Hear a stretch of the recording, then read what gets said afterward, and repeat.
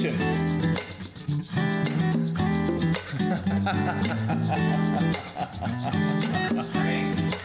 Just drink it, all right? Chester, have you opened the wine yet? Can we get the show on the road, please? Did you bring the wine? I got the wine. What do you think this is? Some kind of bitchin' wine talk show? Good evening, ladies and gentlemen. Welcome to my Bitchin' Wine talk show, where the tasting notes are made up and the points don't matter, and we say whatever we want about the wine that we're drinking and hopefully sharing with you. I'm your host, Stephen Lane. I'm here with my trusty colleague, Mr. Chester the Nightfly Northfield. Hello. Chester, are you ready for some football? What? Football? What I meant to say is, are you ready for some 2015 Champalou Vouvray from the Loire Valley? Well, I could probably get a good spiral on that. Listen up, folks. 1, 2, 3, and that is the sound of my favorite thing in wine. That is the screw cap closure. Okay. Hey, Chester. Is there wine in the glass? Yes, there's wine in the glass. And there's wine in my glass now as well. Okay. I wish we could drink some wine with Steely Dan right now. I would love to drink some wine with Donald Fagen. Is there wine in the glass? Walter Becker, rest in peace. We're going to see Steely Dan next week, aren't we? Cheers. Cheers to Steely Dan. Cheers and to Walter Steely Becker. Dan and Walter Becker. I think we cheers to Walter last week. Did we? I think we did. Maybe that's got to be a thing. It's worth doing again. We'll drink to Walter every single week. This has got a great color on it. What color is it, Chester? It's like the urine of an angel. I was hoping for white or red, but I'll accept that. Ladies and gentlemen, Champalou Vouvray, Chenin Blanc, 100% Chenin Blanc. As I mentioned, from the Loire Valley, kind of northwesternish France. Loire River. Vouvray is kind of in the center, the middle Loire, as they say, and definitely the spiritual home of the varietal Chenin Blanc. And Chester, does Chenin Blanc go by any other names, like in a different country? Probably. I've heard it referred to as Steen, Steen, which is almost Steven, it's in a V, in South Africa, but mostly I see it referred to as Chenin Blanc. What about Pinot Blanco? That is Pinot Blanc. I like how you said Blanco as well. Well, on Wikipedia it says Pinot Blanco. Pinot Blanco. Also called... Isn't he a criminal? Pinot de Loire, Pinot Blanco, and in parentheses, more. More, yes. I prefer the more description. Chenin Blanc from the Loire Valley in France. Champalou. What do we know about Champalou here? Shall we get right into the label a little bit, or should we taste some wine? It's got a lot of synonyms, actually. Over the years, Chenin Blanc has been known under a variety of synonyms, including, oh my god, I don't know that one. Aguadillo in Spain, Anjou, Blanc de Anjou. This is like a huge paragraph of names. Where did you get this Pinot Blanco thing? Chenin Blanc on Wikipedia. Yeah? Where's Pinot Blanco? Where does it say this? You can look on the right or down at the bottom where it says synonyms. Oh, Pinot Blanco is the last one. It's weird. I think that's bullshit. Probably. You're right about South Africa. Steven.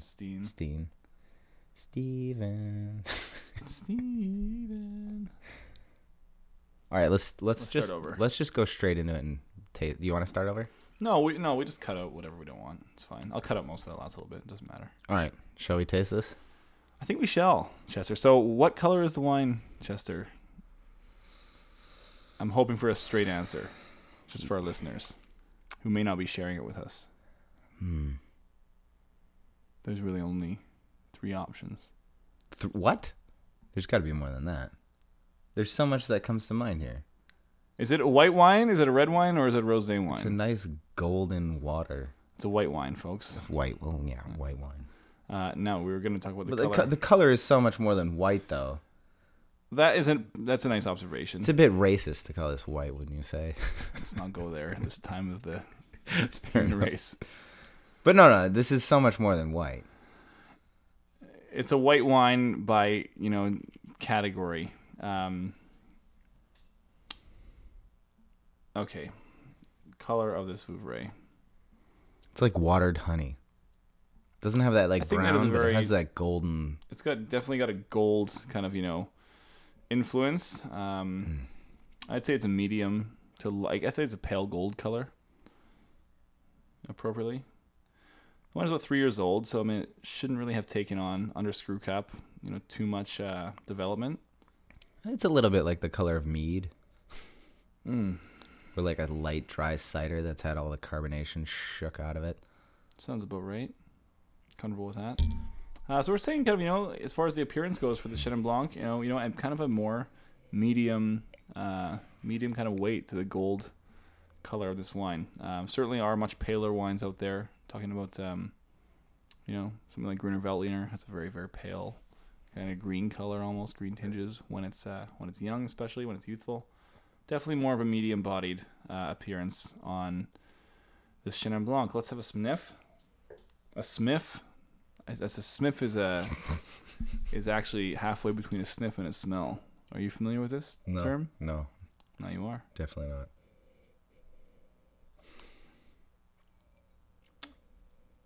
A lot of depth here. I just think mineral. Absolutely. Mineral, like green apple, something crisp. That. It's hard to find words, and I'm going to say that throughout the course of, every single episode when we taste great wines like this. But it's almost a mistake to try and use too many words with a wine. I think so. At a certain point, you should just experience it, forget about words, and... I couldn't agree more. There, we're done. It's been a pleasure this week, folks. Thank you for tuning in to my Bitch and Wine talk show. We'll see you next week. Just drink it. No, anyway, but I think you're bang on. Mineral mixed with kind of, all right, when we say mineral, what are we talking about? It's a great question. What are we talking about? Because I've heard that word banged around so many times, and I know what it means. Like what does it mean to you? What does it mean to you, Chester? Well, no, I said that because it's like I've smelted enough wines, tasted enough wines, so that when someone says mineral, I'm like, oh yeah, I know what they're talking about. You've dealt enough wines. I've dealt enough wines. Yeah. Dealer in Vegas, dealing wine. And I know like the sensation, like whatever chemical reactions are happening in my nose or on, in my mouth. I know what those are when someone says mineral, but like what mineral are we talking about? There's so many bloody minerals. If you'll indulge me for a second, what would be an example for me and for any listeners of a mineral that we could compare this to? Would a stone be a mineral? Well, it depends on the stone. If we smell a rock, a piece of gravel, let's say, would that qualify as a mineral classified scent to you? I would say yes. Okay, so a mineral is defined as a solid inorganic substance of natural occurrence. Wow, that could be freaking anything. That could be a rock. That could be a petrified horse turd. That could be a petrified horse turd. That could be maybe this table, maybe this wine glass, maybe this microphone. I guess I was thinking more in like minerals that are for health, like zinc or something. Okay. Or copper. Okay, so maybe metallic. Definitely has a metallic quality to it, for sure. Okay, so maybe we'd say steely. We love you, Walter. We miss you. Okay, so mineral. Yeah, this is kind of reminiscent. The smell of this is reminiscent of like when you lick a piece of metal. You get a similar sort of like. I would say there is something between, certainly a metallic or, kind of a, well, let's say the metallic mineral quality. Or maybe even like wet pavement to me, that smell after it's rained, in the street. I would describe it as a mineral It's like the smell. cold version of that because that's usually when it's humid. It's a little warmer. Well, they both Definitely both, doesn't have the both heat. exist, but certainly that's a whole other different sensation. I think probably because the wine is chilled as well. That might have something to do with it. All right, let's taste this.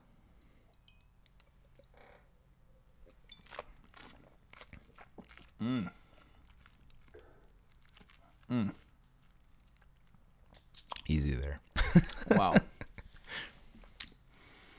2015 Champollion Vouvray. That's a big wine. That's like the whole apple. That is a very ripe apple. That apple is almost. I mean, let's talk about this in terms of fruit. Hey. Okay, so something that comes right off. Do you ever get like when you have something like a really acidic or tart apple, and like the side of your tongue starts to itch? Does that make? Am I sounding crazy? I know there's people out there that have the sensation where Continue.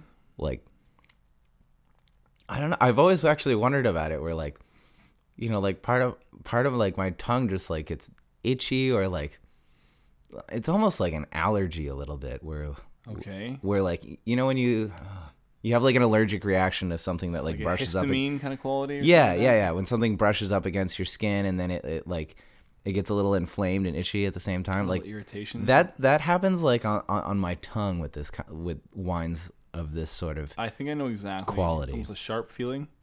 yeah. It's almost it's kind of like the itchy. Really selling it.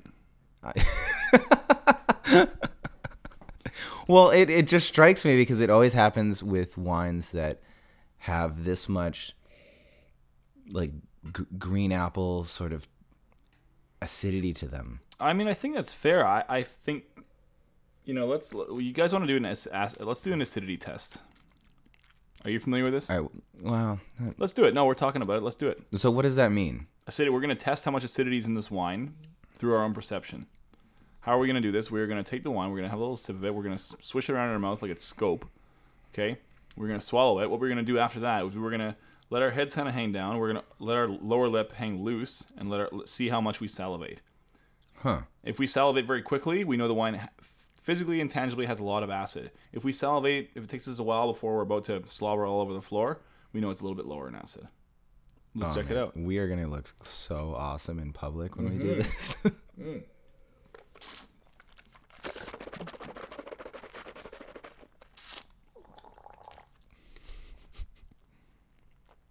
I'd say the wine has, kind of a medium level of acidity. I quite honestly, Oh yeah, I'm drilling quite a bit. it's all relative. Can like sensitivity to acid like vary from person to person? I mean, it depends. What can vary from person to person is what you define as quite a bit. What? What you define as quite a bit of drool. I've Well- drooled a lot more than this, so that's my definition. That's how I'm defining. This is actually interesting to talk about because this gets right into the analyzing. No, I the totally taste of agree. wine. I know for personal fact, that as far as this wine on, the many thousands of wines I've been through, white wines especially, this would rank on the kind of, medium minus end of, Really? acidity in terms of white wines. I think there's a few reasons for this.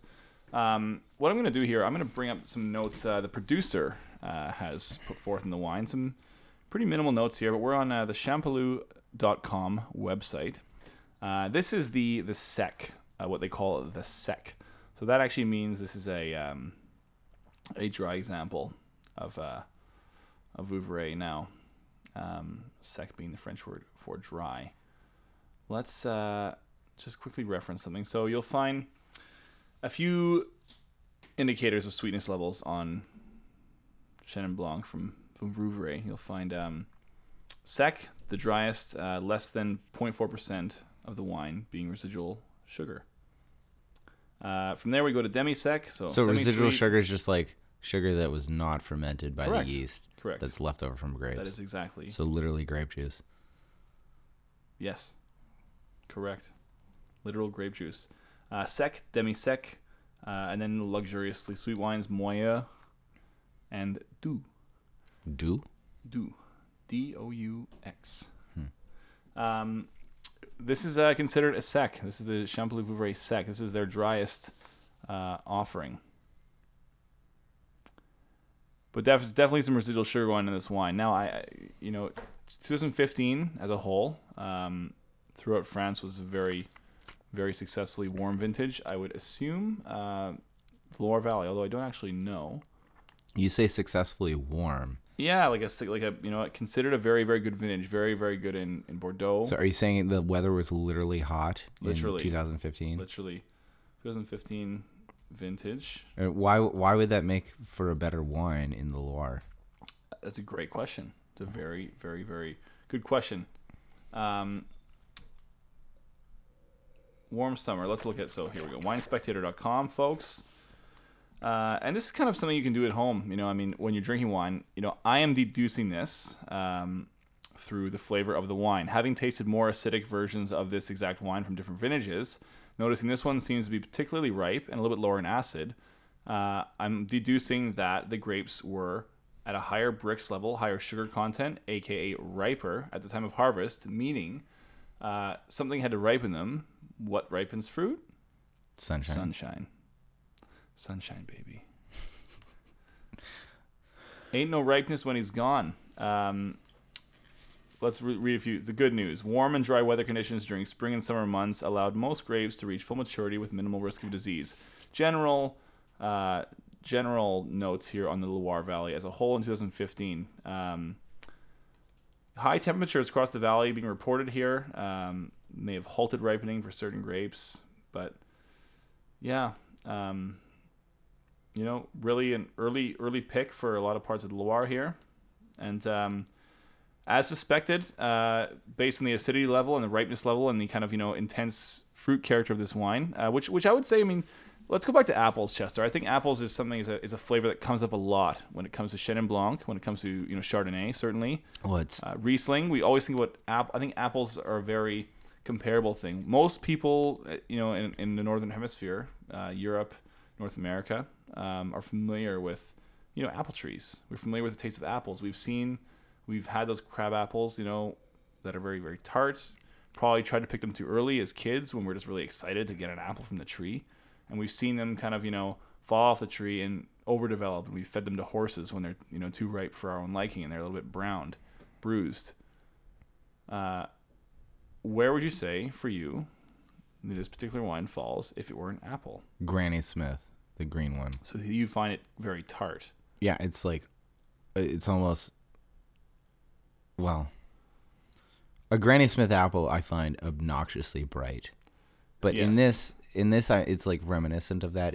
This has like a this Do you has eat like a lot of apples, Chester? No, it's obvious.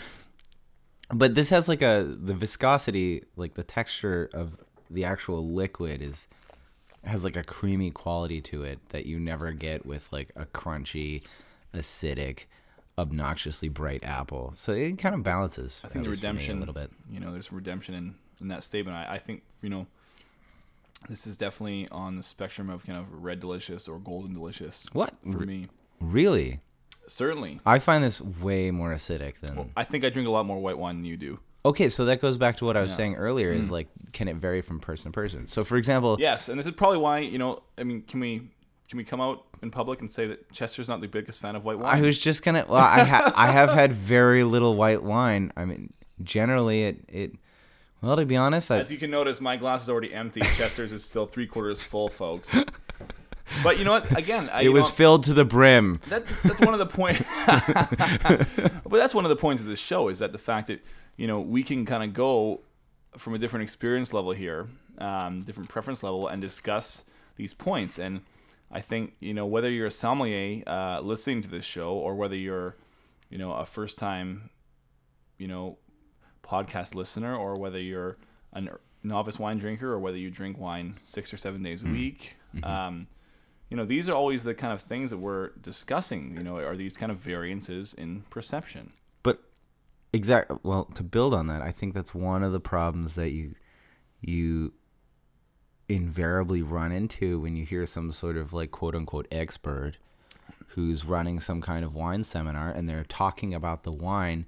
They talk about it very fluidly, very fast, and with a high degree of certainty. So, as I'm doing right now. But that does not necessarily resonate across the audience, especially with people who have not tasted as many wines as this person has, because as you say, you've tasted a lot more white wines than I have. Right. So your palate's actually changed as a result of that. That's true. I taste this and it is like it's like I can't eat this whole apple. It's just too much. Like I feel like my teeth will get brittle, to be honest. Interesting. It's very interesting. I was talking to a friend the other day who has some young children, and for the first time, the kid wanted to taste something with like a little hot sauce on it. And they're like, "All right, are you sure you want it?" It's like, "Yep." And like the kid didn't even have, I don't know if it was like like a chicken wing or whatever, but drum like solo. had barely even like touched their tongue, and they were like, like they couldn't handle it because they were so sensitive to it. Mm-hmm. Whereas like, the adults were just chowing down on this. Like it was like, well, it's like mild spice. Or for the kid, it's like, this is an Insano sauce. Right. So I think there's something similar going on here where it's like, you said this is like medium to low on the spectrum of acidity, and I'm tasting this and I'm like, my God, this is the bottom of the spectrum. There's no way I could climb this ladder. You're at the bottom of the spectrum, but I definitely would say it's lower on the spectrum. So Chester, let's use your perception to our advantage here.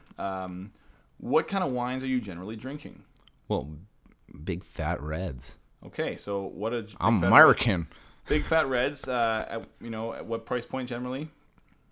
Cheap to free. Cheap to free. So, what are we dealing with there? We're dealing with relatively low acid wines from the New World, done in a very ripe style. High alcohol content. High alcohol content. Obviously. Generally, higher alcohol means more ripeness, means less naturally occurring acidity. Okay, explain that. How do those three qualities like inform each other? Alcohol, acidity. But don't you get a higher alcohol when you have a higher sugar content to start with? Correct. Because it's more for the yeast to chew on. Absolutely correct. However, and you said 2015 for Champollion was a great ripe year for the Loire Valley. Okay, well you're qualifying that with the Loire Valley. Well, Champollion is the producer. Yeah.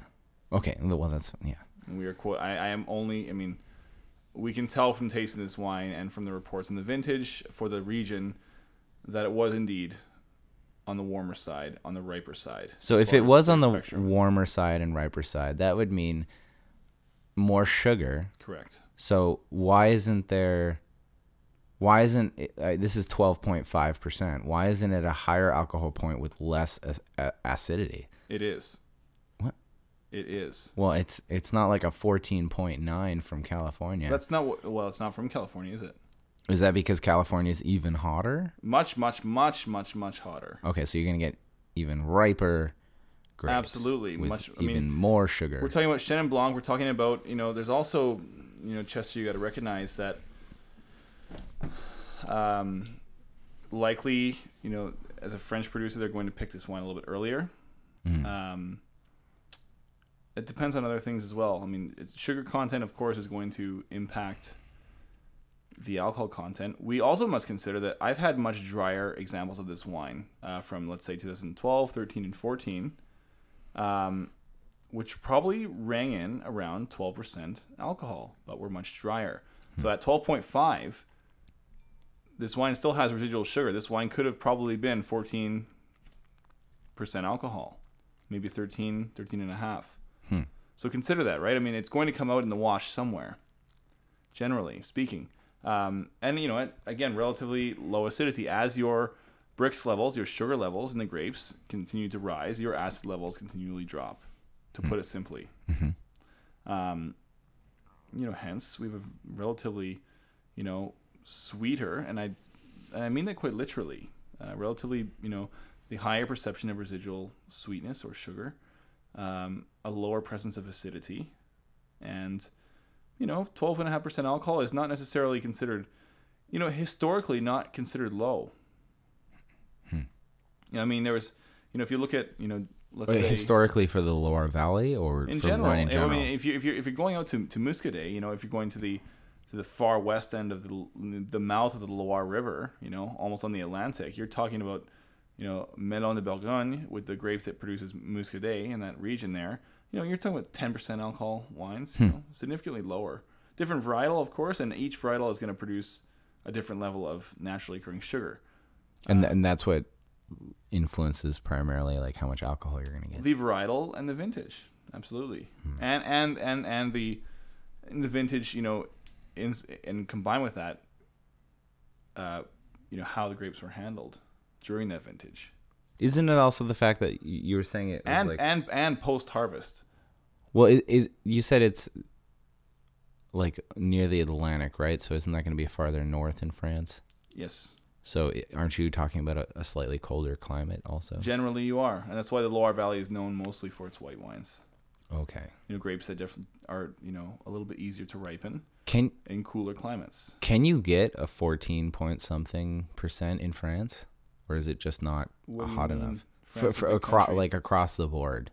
For what varietal? Any varietal. In what region? In any region. Absolutely. Not in any region necessarily. I mean, but if you think about it, Chester, I mean, there's nothing stopping a producer from leaving his grapes or his or her grapes on the vine for a longer period of time. Picking them in October. Or November. Really? They go that far? Well, if you want to make an ice wine, ice wine, they're not going to call it ice wine in France, but you can harvest your grapes whenever you want. Interesting. A lot of times in Germany, you're harvesting grapes on Christmas Day. Oh, wow. You're doing your ice wine harvest. Totally common. I did not know that. You learned something new today.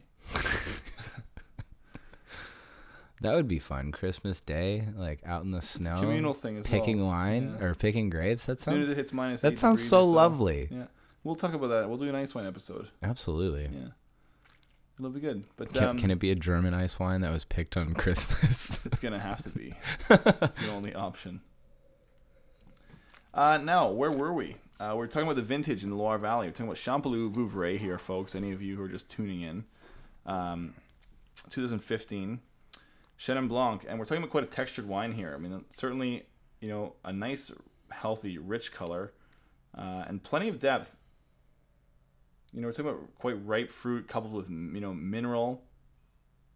And Chester, is there any other else with the flavor, or of the description of this wine as far as the nose goes or the palate goes that we could actually, I think what we did with mineral, how we broke that down, talked about stones or metal, those sensations. We talked about the ripeness of apples, the perceived kind of, sweetness of an apple, an experience that most wine drinkers can probably relate to.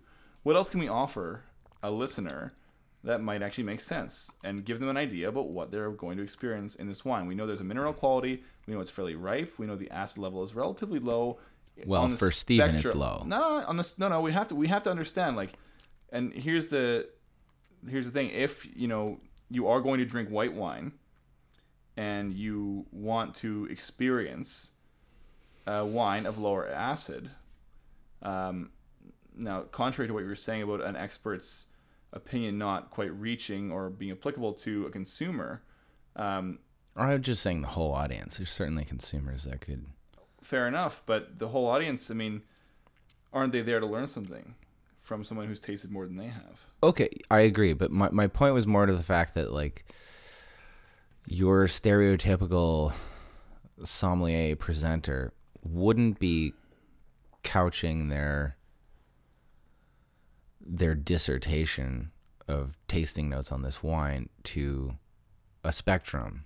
They'd basically be reiterating, their experience of it instead of being like, okay, these are the notes that I get. It's lower on the acidity, spectrum. But for those of you who haven't had too much experience with white wines in this sort of acid spectrum, it might taste quite acidic. So if you're getting a lot of acid and your experience doesn't seem to vibe with my original, tasting notes on it, that's totally normal. And that just speaks to the fact that you haven't had too many wines like this, which is totally fine. So don't be surprised if your experience of it is different from, what I'm saying or what this person is saying with regards to the wine. Certainly a valid point. Think about it this way. Someone who's been running every day for a year and then runs a marathon is going to have a radically different experience of the physical sensations of trying to run a marathon as opposed to like, someone who's overweight by like 45 pounds and hasn't run in 10 years. Which would be your palate drinking this wine. Exactly. it's actually a wonderful way to describe it. I mean, I think that's very, very interesting is to think, I guess what we're really talking about here, folks, is we're really dialing in the dialogue of who are we delivering these tasting notes to. And I think this is really a central point we're coming to on this talk show is what information is relevant to whom? How do we decide what descriptors for the wine we can use to make sense to any given wine-consuming individual who might be interested in consuming a wine like this one? Well, I think whatever those tasting notes are, it needs to be in a framework of terminology that's flexible and not as rigid as it's purported to be by experts who are trying to sound like experts. Does that make sense? Yes. Like, for example, all right, here's an interesting example. What senses can we record? Like, can we achieve verisimilitude? Like, for example, we can film something, right? And when we watch it, everyone pretty much agrees on that the colors are correct. And then we'll all watch The Matrix and be like, oh, this whole thing is tinted green a little bit. Or we'll watch, Eyes Wide Shut, and it's like, oh, this has like, a heavy focus on like blues and oranges. Right. Everyone can notice that, and there's not much confusion about it. Right. And then when it comes to like sound and music, we've achieved a technological verisimilitude on that too, where it's like, oh, well, that's a high pitch and that's a low, bass tone. Mm-hmm. Like everyone can get behind those, and there's not much confusion there. But when it comes to smell and taste, those are things that we have not achieved any kind of technological verisimilitude. We do not have like a concrete, almost scientific spectrum of that. When it comes to sound, when it comes to sound, and when it comes to color or light, there's a scientific spectrum that we can define very, very precisely with instruments and some sort of mathematical or like numerical spectrum, to use the word again. Mm-hmm. But when it comes to tastes and smells, there are so many frickin' chemicals and compounds that are going on, and they do not exist on a neat spectrum that exists from 0 to 10. They exist more like in a cloud. It's like, which part of the cloud are you in? Well, it's like, well, I can't even see which part of the cloud I'm in because I'm in the bloody cloud. Bloody cloud. And the thing is, like, sommeliers will talk about wines, or like a wine expert will talk about a wine with such certainty as though they are talking about like, oh, well, this color exists between this wavelength and this wavelength only. And which is exactly what I was doing earlier. But that's not the case when it comes to taste. Because like I taste this and I was like, geez, if you get any more acidic, might as well just like try to bite a lemon and eat it. I know what we're having next week. What's that? A lemonade? Lemonade with no sugar? I mean, it'll be heavy on the acid. You read into that however you like, but I mean... But doesn't that make sense? Like, the fact that we don't have a technological analog for taste and smell gives credence to the fact that there is way more going on there than we've been able to actually wrap our heads around. Well, without question, and that's what makes it such a hotly contested subject. And I think it's probably why we don't have a great level of accessibility to these kind of circles. Why, relatively, even though wine is opened up in many ways as far as its consumership, who's drinking it, how many people are drinking it, how much they're drinking, and while the professional community has certainly grown immensely, it still represents a very small portion of the actual people who consume the bulk of the wine. Mm-hmm. Does that make sense? Yeah, so the people who are consuming the bulk of the wine, is it fair to say, well, what would be fair to say, that their experience is a lot more flat than someone who knows a lot more about the wine, has tasted a lot more wine, a lot more variety of wine, has versed themselves in the lingo of how to talk and think about the wine? I think that's exactly the point here, Chester. So, I mean, the difference between your experience here and my experience is that you, as a relatively, restrained consumer of wine in general, when you are drinking white wine. Well, we'll say wine. Let's say wine in general. Okay. I mean, I know that you drink other things. I'm the as well. ignoramus. You here. drink other things, right? Not the ignoramus, but bourbon. But for the sake of example here, let's say Chester, how much white wine have you drank in the last year? Ooh, just a rough estimate. I've maybe had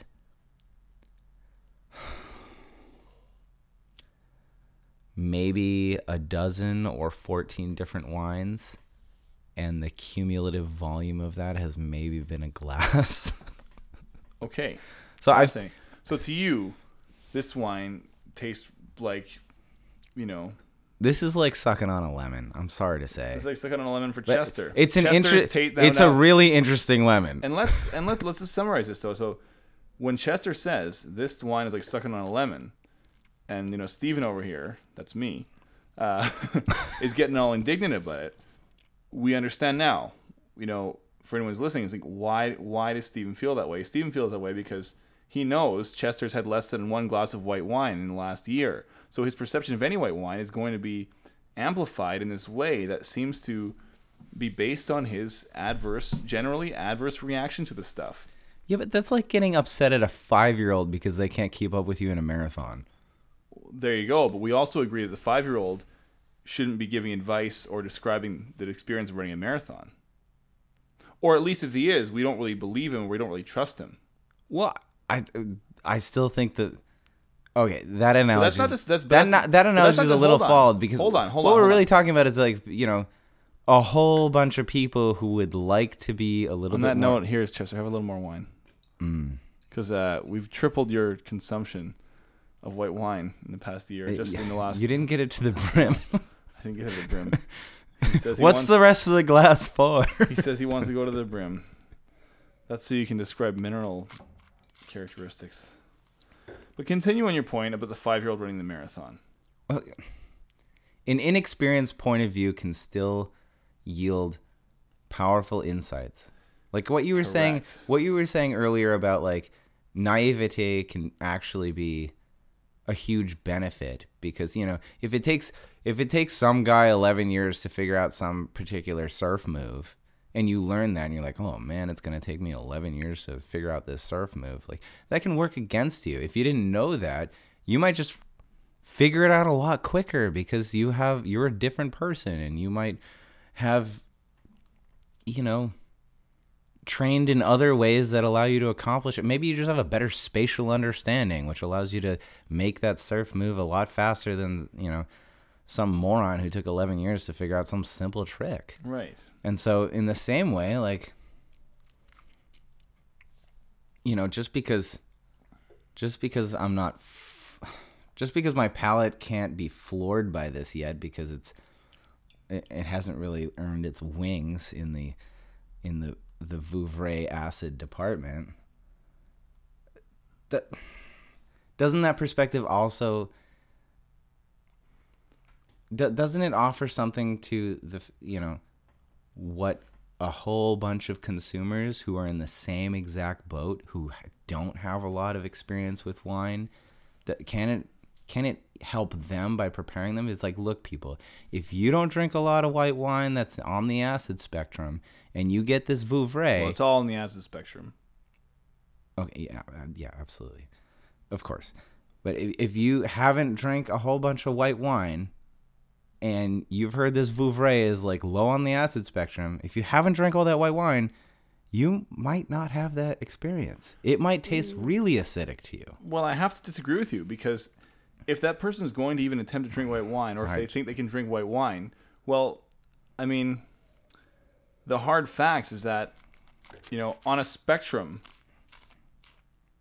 of 10 wines, this would probably be, number 3. As far as let's say 10 is the highest acid, 1 is the lowest acid. This is probably number 3 and number 4. Okay. But I'm aware of that because I've had, let's say 100 white wines in the last, 6 months. Okay. Maybe probably more than that. But my point is, if you don't drink white wine, and the reason you don't drink white wine is because white wine doesn't sit very well with you. So how valuable is the opinion of a non-white wine drinker to someone who doesn't drink a lot of wine, but has enjoyed a couple of white wines that they have drank and would like to start their pursuit of wine on the white category? Is that valuable information now? Well, you did just say that someone who's had a few white wines and enjoyed them and wants to explore their experience about it. My point was really just talking to the confusion someone might feel when they're like, oh, this is low on the acid level, and then they pop it open, they drink it, they have my experience because they haven't had many white wines, and they're like, oh my God, I don't know what they were talking about. This is so acidic. Mm-hmm. I mean, maybe I got a bad bottle. So, I'm trying to think about someone's, when naivete, results in unproductive confusion. Or inaccurate confusion. We're like, oh, where, what's going wrong here in my experience? Right. It's like they said this was low on acid, and I feel like I'm sucking on a lemon. Mm-hmm. Well, it's like, okay, well, something else needs to be said, which is like, hey, look, your palate's gonna change the more you drink this wine. If you drank this wine once a week for a year, your experience of it in 2019 is gonna be radically different than it is gonna be, the first time you drink it. So Chester, what we're gonna do? Pardon me. Chester, what we're gonna do here? We have some grainy mustard. Go ahead. We got grainy mustard on a cracker. Chester's gonna eat some. I'm gonna eat some. What is this doing? The grainy mustard. That's good mustard. Has a lot of acid. Oh, nice vinegar. Mm-hmm. Literally, a lot more acid than the wine. Now we're gonna taste some wine. Oh, wow. Hey, that's delicious. That's really cool. So, I need more mustard. Now, there we go. So, Chester's all happy now. And why is Chester happier with the wine now? Well, this is exactly my point. Now, let's say, for example, we use mustard here, and this is basically food and wine pairing 101. If you have a wine that's, let's say it's high acid, but it doesn't have to be high acid. It could be low acid as well. Could have any level of acidity. We're saying this, my initial comment was that this wine is kind of has medium acidity. That's so cool. So, and why I'm saying it has medium acidity versus Chester saying it has high acidity. On Chester's very, it tastes a lot more mellow now. Exactly. Why does it taste more mellow? Because you are tasting it in comparison to something that has a far, far, far higher acid content. I'm shocking my palate. Exactly. And so the wine, in contrast, juxtaposed to it, has a totally different effect. Exactly. The creaminess comes across way more. The wine now, your palate is now occupied with acid of another kind. It is able to perceive different qualities of this wine now. Oh, wow. This is like apple butter now. Fascinating. So, let's consider this. In my palate, and my memory, tied to my palate, is very, very, very comfortable with wines with much, much higher acid levels. So immediately, tasting this wine, my palate already has a point of reference. Mm-hmm. Whereas what we were trying to illustrate earlier was that, and this is neither good nor bad, through no fault of anybody's own, your palate is not necessarily trained to read that acid and say, hey, I can slot this relatively in this general area of acidic things in actual wine that I've had in the past. Mm-hmm. So for you, you're thinking, oh man, I never drink white wine. I always drink fat, ripe red wines with very low acid. So whatever white wine I drink, anything, pretty much almost any white wine I have, Chester has, is going to seem really high on the acid spectrum. So this is similar to what I do with bourbon. Every time I get the opportunity to try a bourbon I've never had before, I always ask for a shot of Jim Beam. Because, like, Jim Beam kind of, like, it's like you can get it anywhere and everywhere, and it's very reliable in terms of what you're going to be tasting. And so, I always have a shot of that to acclimate my palate in terms of, like, okay, yeah, I remember where I am. So how far away am I going to venture, and in what direction are we going to go when I taste this other bourbon right next to it? Mm-hmm. Does that make sense? Absolutely makes sense. I would suggest we have some goat cheese from Chèvre on the table as well. Chester, Chèvre, if you're not familiar, is actually the spiritual home of that goat cheese would be the Loire Valley. I like normally to have a little Sancerre or some Muscadet with goat cheese, but I think wouldn't that be a little sweeter or a little more residual sugar? What's that? Muscadet or Sancerre? Absolutely not. What? No. Absolutely not. No. No. In fact, what would the differences be? There would be much more on the kind of dry, green, citrus and mineral character relative to almost a Chenin Blanc of almost any kind.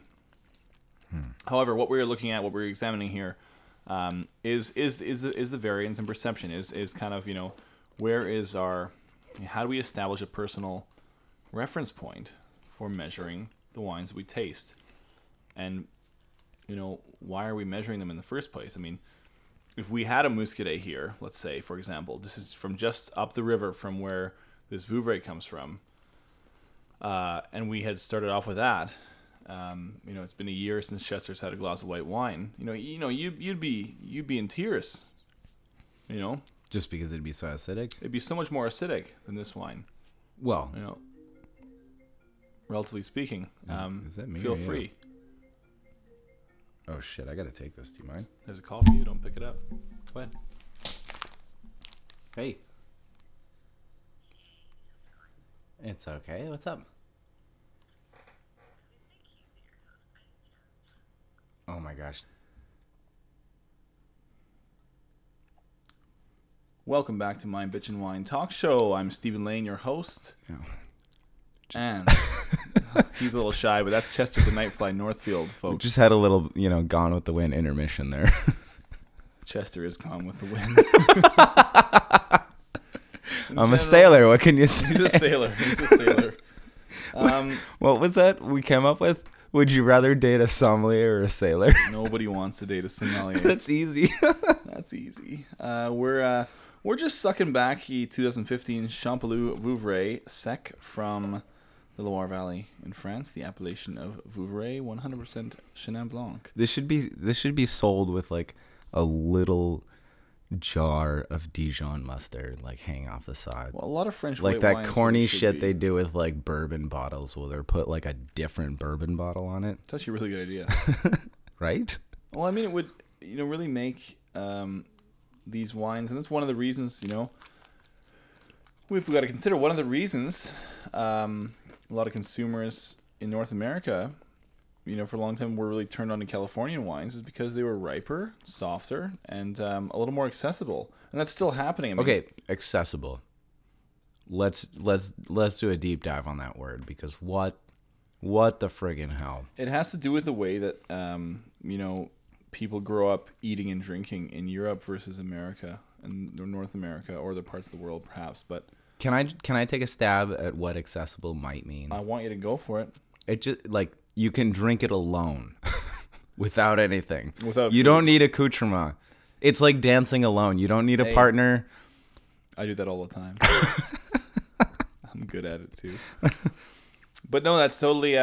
But Chester, this is really central to, a lot of the stylistic contrasts that we've seen historically between North American wine or New World wines and European wines. European wines have always been served at table with meals.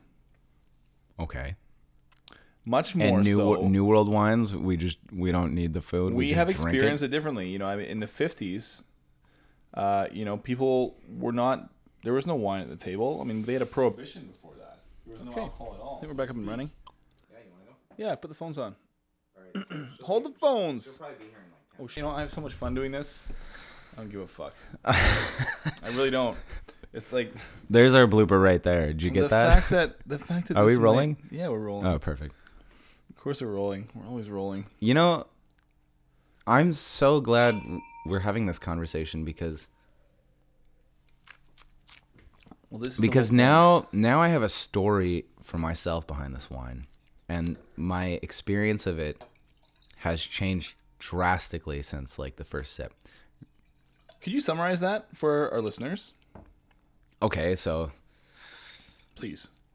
I beg you. I love the color. The color is almost deceptively gorgeous. I mean, it's seriously like it looks like some sort of nectar from like an ambrosic flower or something. That's exactly what it is. But I mean, I expect something that's like an ice wine when I look at this in Okay. terms of like how sweet It does a beautiful, and like beautiful, rich sickly gold color. delicious Yeah. it might be. And then on the nose, you know, there's a lot of what would be called mineral. You know, it's like smelling wet stone or like licking some metal. So a much drier set of Yeah. characteristics. There's like a zing. Like imagine licking a piece of metal that has been flicked and is like ding sort of thing. Sounds painful. It's like trying to lick that. But all you gotta do is coat your tongue in mustard Of course. and goat cheese, You just beat that Little shit shed. down with mustard. and then you know that metal is all of a sudden the most pleasant Okay, thing but in the yeah, world. the first sip was like, whoa, hee, ho. That is acidic. That's like a whole green apple in my face with some like minerally zing to it. But like the texture, the viscosity, there's a creaminess there that begins to sort of like I don't want to say like combat that, but like juxtapose it in a nice way, maybe. Okay, well, I think is the mark of the hallmark of a really truly great wine is that it can be almost oxymoronic or it can be paradoxical. But now I'm tasting it. I like after this whole mustard, fucking black magic bullshit that you just pulled on me. Well, we introduced a higher acid compound or food or substance. I'm finding this way more drinkable now. It's a bizarre experience, actually. People, if you are tasting a wine and you have a palate that is just as inexperienced as Mr. Northfield here, That's Chester. get some mustard. I mean, Chester, you really nailed it. Though, this is. I mean, what do I say? Welcome to the club. Oh, son But in all seriousness, again, speaking of, wines that are really designed for the table. This wine to me, you were making this point between like Old World and New World. I Which was you didn't saying, finish. a lot of New World wines are really drank to be, or are made to be drunk by themselves. I mean, I'm drunk by myself all the time, So am I. but I'm also. I thought that's what whiskey was made. I also play well with others, and I think that's kind of the major difference here is. Now, this wine I would not say requires any food. For me, I have a particular, which I haven't mentioned. I have a personal passion and penchant for Vouvray, for Anjou, for that kind of medium to full-bodied Chenin Blanc from the Loire Valley. And I have a really friendly predisposition to these style of wines. But for those of you who may not, the wines, great wines from great appellations. Loire Valley, or we're talking Burgundy, or Chablis would be a notable example. They have this kind of dichotomy of, especially in France, you'll hear the French, the winemakers and the salespeople. They say acidity all the time, and they always talk about the freshness and the acidity. And it's true though. It's true. Even when the wines have, and you kind of described it organically, Chester. You said the wine has this creaminess and this kind of unctuous character. Mm-hmm. But you did find the acidity a little bit difficult to handle At first. But now I find it really interesting. That's right. And you see why it's there. Because this wine was built for the meal. So for me, the lesson behind Champollion Vouvray is that if you taste a wine and you have, and maybe you're not the most well versed, or you know what, even for those who are really well versed in wine, who are talking to people who are not well versed in wine, aka maybe some sommeliers out there, if someone has like sort of like a little bit more of an extreme reaction to a wine, like, oh my god, this is so acidic, it's like there are other things that you can sort of hack your experience, your gustatory experience of the wine by like introducing some other elements. That is the sommelier's job. That's the reason they exist, is to hack that experience. And I think the message to the consumer out there, to the drinker who's inexperienced, is trust your sommelier. Give them a chance. Let them recommend something. I don't know if you should. Really. Trust the sommelier. Well, I think no. Usually, you order the food, and then the sommelier is like, "This is the wine that would go good with it."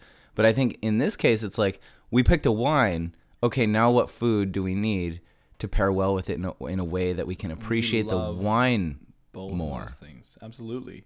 And that's a sommelier's dream. That's a two-way street that I personally didn't actually really think about all that consciously until just now. A lot of people don't think that way. A lot of restaurants don't think that way.